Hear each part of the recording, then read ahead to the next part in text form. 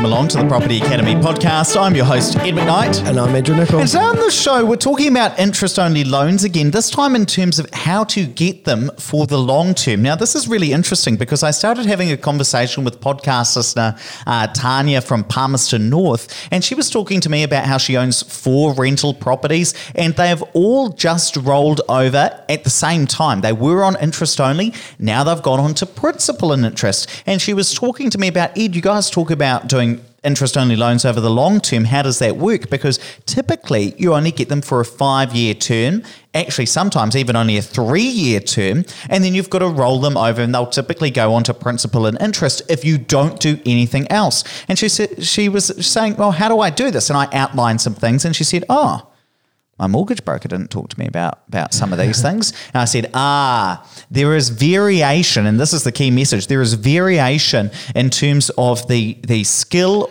that mortgage brokers have in terms of how up to date they are or how frequently they work with property investors and understand all of the different things about property investment. And what's important to know is that if you go in for a standard rollover with a mortgage broker, then they'll just roll over your mortgage sometimes, depending on the quality of your mortgage broker and how much they are into property investment. They might just roll over your mortgages because that's what you asked for. So in today's show, we're talking about, well, what are the things you should ask a mortgage broker as a property investor when you're going in for a mortgage rollover? And Andrew, why don't you start us off with this? I'm sure you've got some comments. So some of my initial comments just as I was listening to this. So just remember that interest-only renewals have become quite a lot harder in recent years, and that's with the introduction of the Responsible Lending Code. Thank you, Responsible Lending Code. Just had mind blank there. So the Responsible Lending Code has come in, which says that banks should help people get out of debt. Now, investment debt is good debt, but it gets lumped in with everything, and so as a result, some of the banks are penalised if they have too much interest-only debt, and so what they do is they try and encourage people to pay down principal. Now, I had a great example of this recently where one of my clients rang me up sheepishly and said, I think we've made a mistake.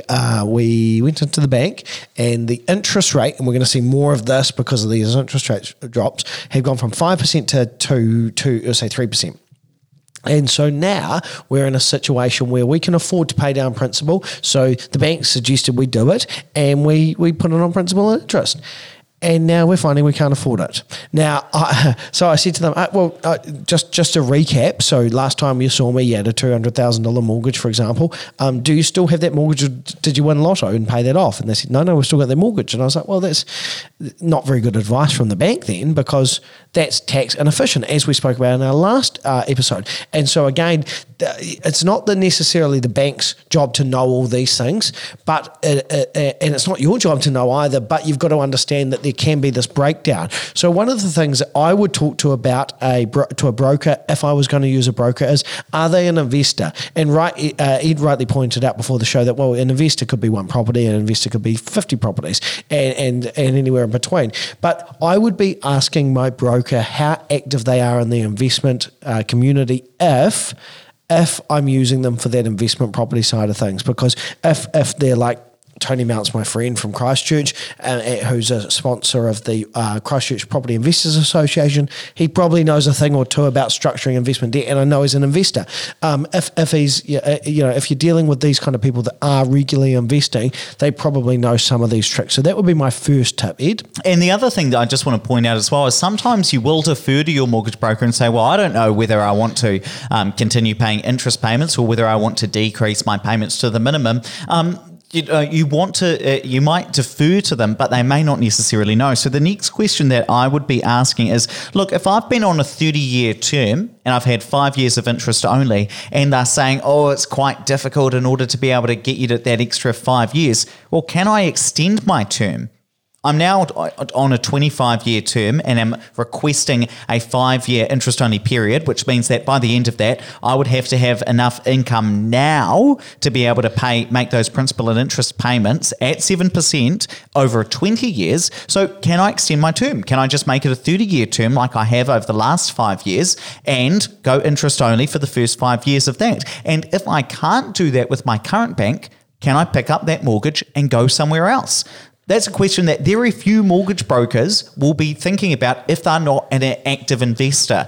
If you ask them the question, they might say yes, they might be able to get it done, but they might not be thinking about it depending on how active they are as an investor. Andrew, what's your next question that you might ask? Just to follow on from that, there's some important considerations there. So moving your loan is relatively easy, but there are a couple of things that you need to consider. Now, number one is the interest rate. So as we've got lower rates for shorter terms right now, people will probably be fixing for a year at a time, I imagine.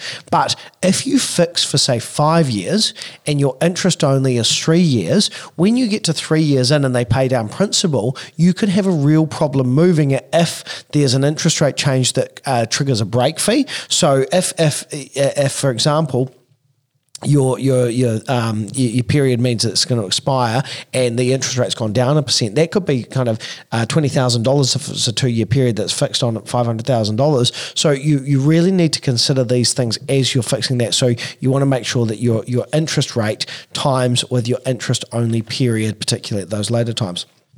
My next thing I'd talk to a broker about would be talk to me about split banking. And I think we've bashed this around for ages. Split banking helps mitigate the risk of investing in property and leveraging against your house. Most of us need to leverage against existing assets to be able to get ahead and do this. So if you have to do it, it's not the end of the world. But let's talk about how to minimise the exposure to my own house and or moving it away later on. And actually, I did a calculation just before because I was interested, because most interest only terms are 5 years.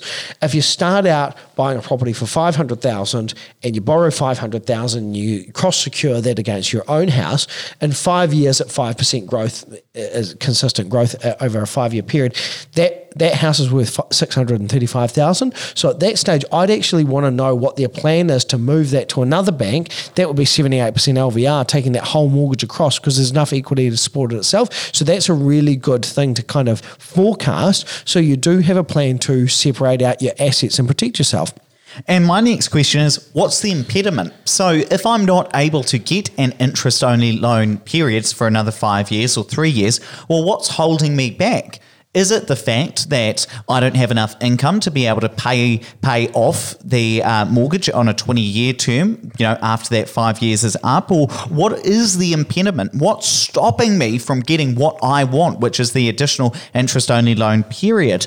And then once you get the answer to that, well, how do I get around it? And that sort of structure of question works so well in so many different instances. What's the issue? How do I get around it?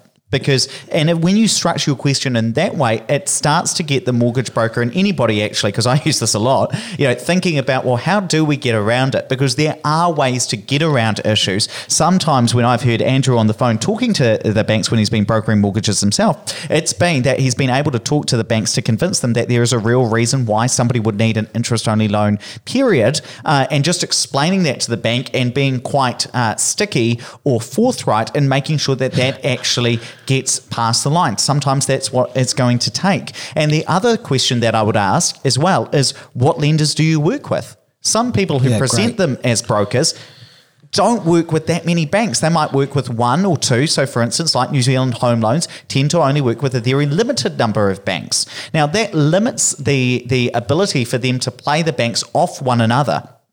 And so if you're working with a broker who is really clued up on investment and works with a lot of different lenders, that means that you're in a much better position to be able to get what you want from the broker and from the lenders. And actually, so Kiwibank and BNZ, for example, they are quite specific with who they deal with. So that brings in another couple of lenders when we really don't have a lot of banks nowadays, to make sure that you've got all of the options. And then also non-bank lenders, which sometimes is a specialty service. You might have to go to a specialty broker on that, but if you've got someone that deals with all of them, gives you a greater chance of getting a loan approval. Fantastic. Well, let's wrap it up there, but please don't forget to rate, review, and subscribe to the podcast. It really does help us get the message out to more people. And hey, if you've been thinking about investing and want to learn a little bit more with Andrew and I, why not check out our No Money Worries email course? This is where we have collated our top 9 lessons about property investment and have put it into this email course, which is really, really simple. And the feedback I'm getting is that people like that it is condensed. Now, Andrew actually sends these out. It comes from him. So you can always reply as well to ask any additional questions, and we'll reply to those as well. So I'm going to link to that in the show notes. So tap or swipe over that cover art. It'll take you right there. Or just go to opuspartners.co.nz/no money worries.